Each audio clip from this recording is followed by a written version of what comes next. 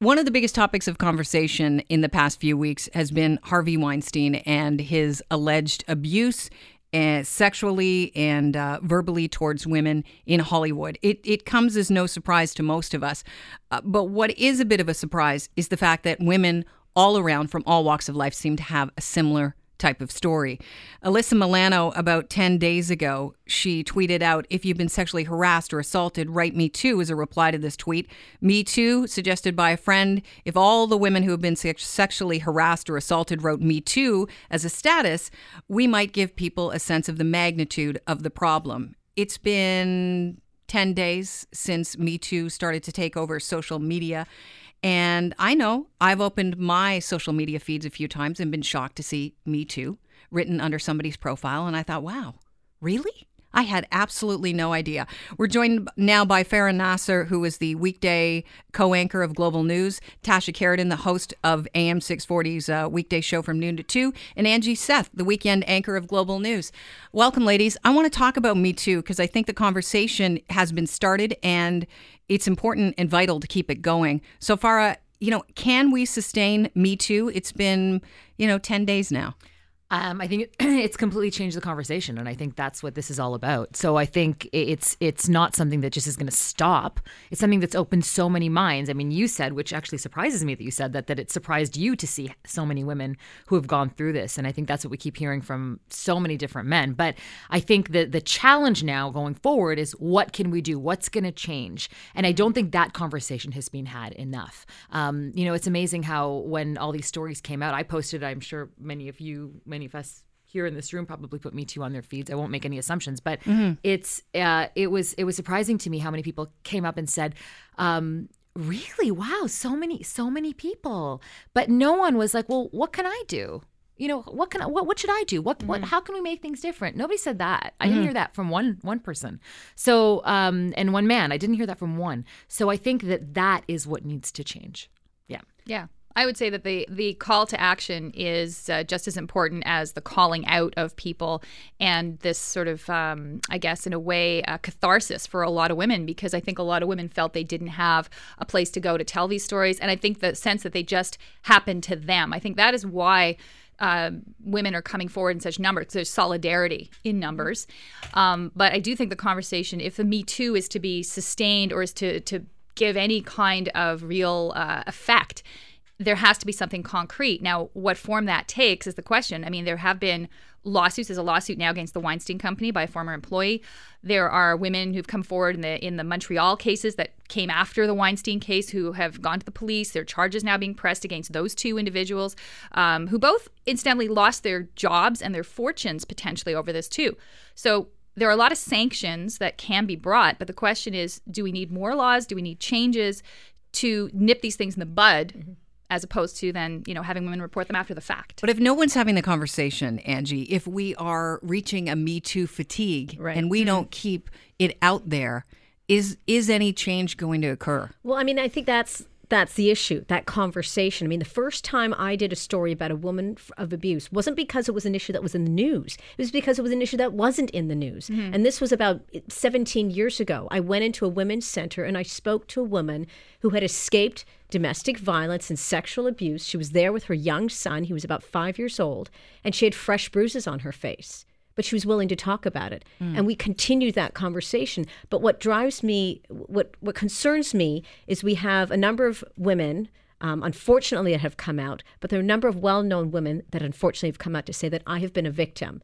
And that has spurred this conversation. Yeah. What about the Jane Doe that we report, Farah and I will report on in our newscast, you will report on as well, and say a woman was walking down the street in such and such area, was sexually assaulted by a man, etc. This is the description. Police are asking for any witnesses to come forward. What about that woman? She is a victim. Why are we not talking about her and all the other women? And I think by us being here now, we are having that conversation. You talked about legislation. There is legislation that's out there. In Ontario, there's Bill 132 that is out there to help protect anyone from any kind of sexual harassment or violence or abuse. The Labor Board has put in checks and balances because of these issues. But the question is Me Too will only continue to exist if Me Too, as in all of us and everybody else, men and women, continue to talk about it amongst ourselves, within our families, to our children. To our children, I don't yeah. want. I have an older daughter. I haven't seen a Me Too, but I know we've talked about things.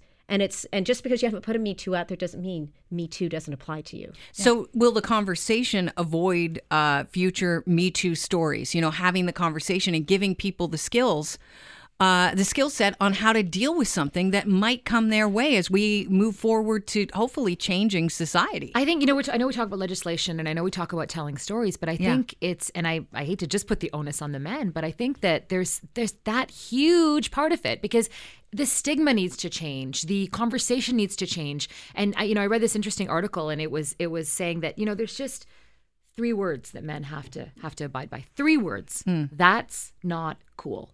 If they see another man who's doing something that's not appropriate or making another woman feel uncomfortable or saying something even among men, as a man, they should use their voice to say, that's not cool. And that could be with, again, in front of women, without women there, but it needs to change. That conversation needs to change. And it's not just among our kids, which we should definitely talk about, but it's also among older people who have things have been a certain way for so long, and that needs to change as well. That's the issue, though, too. I mean, one of my favorite television series is Mad Men. And Mad Men is probably the most sexist depiction of the office environment you can get. We laugh about it now, or we look at it and go, that's terrible. But the reality is that kind of environment, according to Me Too, is still prevalent. It's just assumed that it is not there. It's assumed because women get more university degrees now than men, because women, at least before they have kids, are actually this generation out earning men in some respects, that they have the power to not deal with this. But the reality is, even the younger generation still seems to have some of these attitudes. So I agree with you. I think that the example has to be set, I think, also in the home. And that goes to a lot of issues. And a lot of issues we want to talk about. Culture, too, goes to religion, goes to attitudes towards women, goes to a lot of places people are uncomfortable perhaps talking about or questioning, but they're part of this. They're part of the attitude that says women are not equal to men, and therefore we can discriminate or harass them. I think the danger is, and you pointed this out, that Mad Men, it was happening, sexism was happening in the workplace, but it was very overt. Yes, now the and it was problem is accepted. it's very quiet, and it seems as though it's a little more sinister. I mean, when we heard Harvey Weinstein begging that woman to don't embarrass me in the hotel, don't embarrass me. Right. I mean, they don't really want other people to know. They know it's wrong. So how do you make the change when you've got people doing it on the side when no one else can hear, and they might be a person of authority? I think the change is also with the women, right? Well, so no, I think, absolutely. right? Like I think there's many times where somebody's written #Me Too where I saw a feed, I said, hey, I went through that too. That, oh yeah, right. That's not right. It took a while. It takes a beat for you to think, yeah, that wasn't appropriate. And it's okay to say something. And I'll give you an example. Exactly, This is by someone who was being harassed in a former workplace that I worked in. And we had talked about this quite a bit. And what this individual ended up doing when this person thought it was okay to say these things to her was she started to raise her voice. And the guy went, why are you raising your voice? Other people are going to hear. And she went, well, why? Is there something wrong with that? Is there something with you and I talking about this, about you saying these things? And he kept saying, stop it. Other people are hearing me. And said, you know what? So there's obviously a problem here. So if you don't want me to say it, you got to stop doing it, because I'll say it real loud. And that made somewhat of a difference. Not entirely. The guy continued to be the way that he was.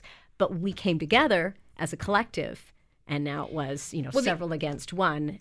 To reduce it. And I think it comes down to some of that where we try and not remove the fear, we turn the fear into a fight. Well, the other thing, too, is that you can't have it both ways. And I think that's something women have to take responsibility for, too, in the sense that culture, sexual culture, if you will, pop culture, is incredibly sexualized.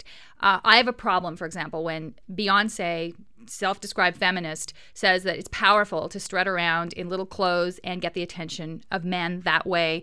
She makes money off that. At the same time, a man should totally respect my body. The problem with that is that it says to some women, and I'm not saying all women, but you use your sexual power to perhaps get advantage. But at the same time, men should absolutely, in all respects, never try and prey upon that. Harvey Weinstein knew, unfortunately, that some women would say, okay, I will do what you want. Most of them didn't.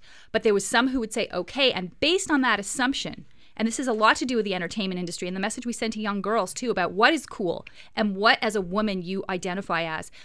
It is also important for us to realize that, you know what, we should take the power to be people, not sexual objects. And that should be conveyed from a very young age to women and men. And through Hollywood, that's one of the places one could do it. But the problem is a lot of the messages they send are the exact opposite. So people in that industry will say, you know what? The casting couch is a thing. Some women say it's okay. Therefore, all women, I will ask them to do that. And that's totally wrong.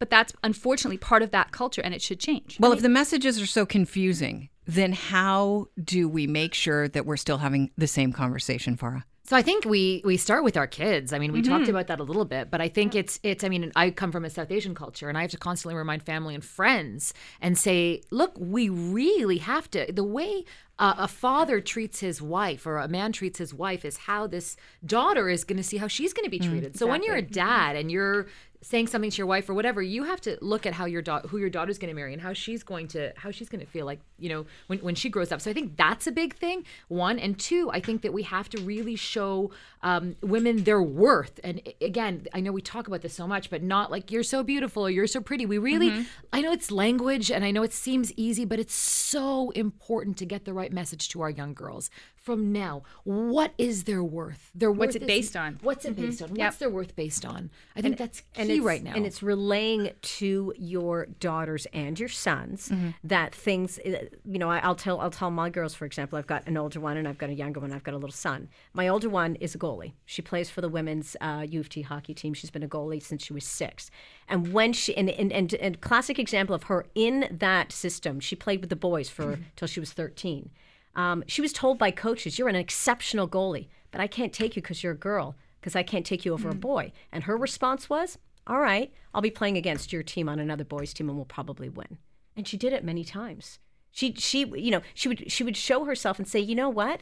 Female is powerful. And we would relay that information to my younger daughter and say, when someone says you can't, the only reason you can't is because you've decided that you don't want to, not because someone has told you that you can't do it. So you're not going to go into this world with someone saying to you, you can't do this, you can't have this job, you can't be paid this much because you're a woman. Instead, it'll be, yes, I can because I want to, or no, I can't because I choose not to. And we're teaching those things to our son as well, so that he understands the level of equality and respect and knows the value of individuals in a household and individuals in society, not male versus female. I have a lot of faith in a culture shift going on. I think I think maybe it hasn't just started with Me Too, but maybe Me Too is continuing on with it. I think we are starting to raise boys that are more in touch with their feelings. I think we're discussing things and not keeping things that would have in other generations been thought of as shameful, you know, in the shadows. And I think there's a lot of hope for this Me Too campaign going forward. But I guess I want to wrap it up with, a question to each of you. How do you move forward with the Me Too campaign so that it actually stays relevant? I think anyone, again, and I'll start with what I said at the beginning, I think any man who looked at that campaign and said to friends or colleagues, and I'm sure you got this a lot, wow, I can't believe how many, I think those men need to ask women, what can we do? How can we push the conversation? How can we make change? If they really are advocates, if they really are feminists, if they really do care, they need to have that conversation and figure out what they can do. And I think it starts in the locker room. I think it's not talking about nasty women when they say things that, men don't deem appropriate or whatever. And I think it's believing women. And I really do. I think it's being okay feeling discomfort, because it is such an uncomfortable conversation. But we should feel uncomfortable about this because that's the only way it's going to change. I think it's uncomfortable because people don't want it to define them. Well, they don't want that level of vulnerability. Yeah. It makes it feel like you're vulnerable, that you were a victim of this. Or foolish too. A lot of women, I think, feel that, I shouldn't have done that. I should have seen what was, like, you blame yourself. I think I would agree, including men in the conversation is critical, as it was for women getting the vote, as it was for every advance women have made too. It's two genders together. And I think the other piece, though, is continuing to ensure, and this is a longer term shift, but that girls have access to education, girls have access to economic opportunity, because money is power. And when a woman in a household has that money, has that power, she then can set that example also for her kids, for her son, for her daughter. It is a lot easier to assert power when you have it. So it's essentially is, I think, encouraging women to go into non-traditional fields, but also simply to know that their worth is not based on how they look, but is based on what they achieve in life. Angie? And I believe it'll come back to the conversations that we're having at home within our family, that we're having our conversations with our daughters and our sons. And, and a great example to realize, we're joking around and you hear your kids say, no, that's not okay to say that to mommy. You Nice. can't say that to mommy because mommy does this, this, and this for me, so you can't say that. And there's a great joy when I hear that because I go, she's getting it. She's finally getting it, and he's getting it, and my older one is getting it, because society can be scary. It can make you feel very vulnerable, and we need to continue talking about not just a conversation because someone well-known has done something bad. We need to continue that conversation when something bad has happened in our community, in our society, that woman that was sexually assaulted by that man, that she doesn't become just a Jane Doe, but she becomes someone we need to continue that conversation about. And we don't need to look for these stories because they're headlines. We need to talk about these stories because they're important issues to talk about on a daily basis. Well, I'm going to leave it at that, ladies. It's been a pleasure. I think, this is a conversation that a lot of people are saying, is winding down. And I think the things that you've brought up today only shows that it can continue on and quite fruitfully, and it should. I appreciate your time. Thank Thank you. you. Cheers.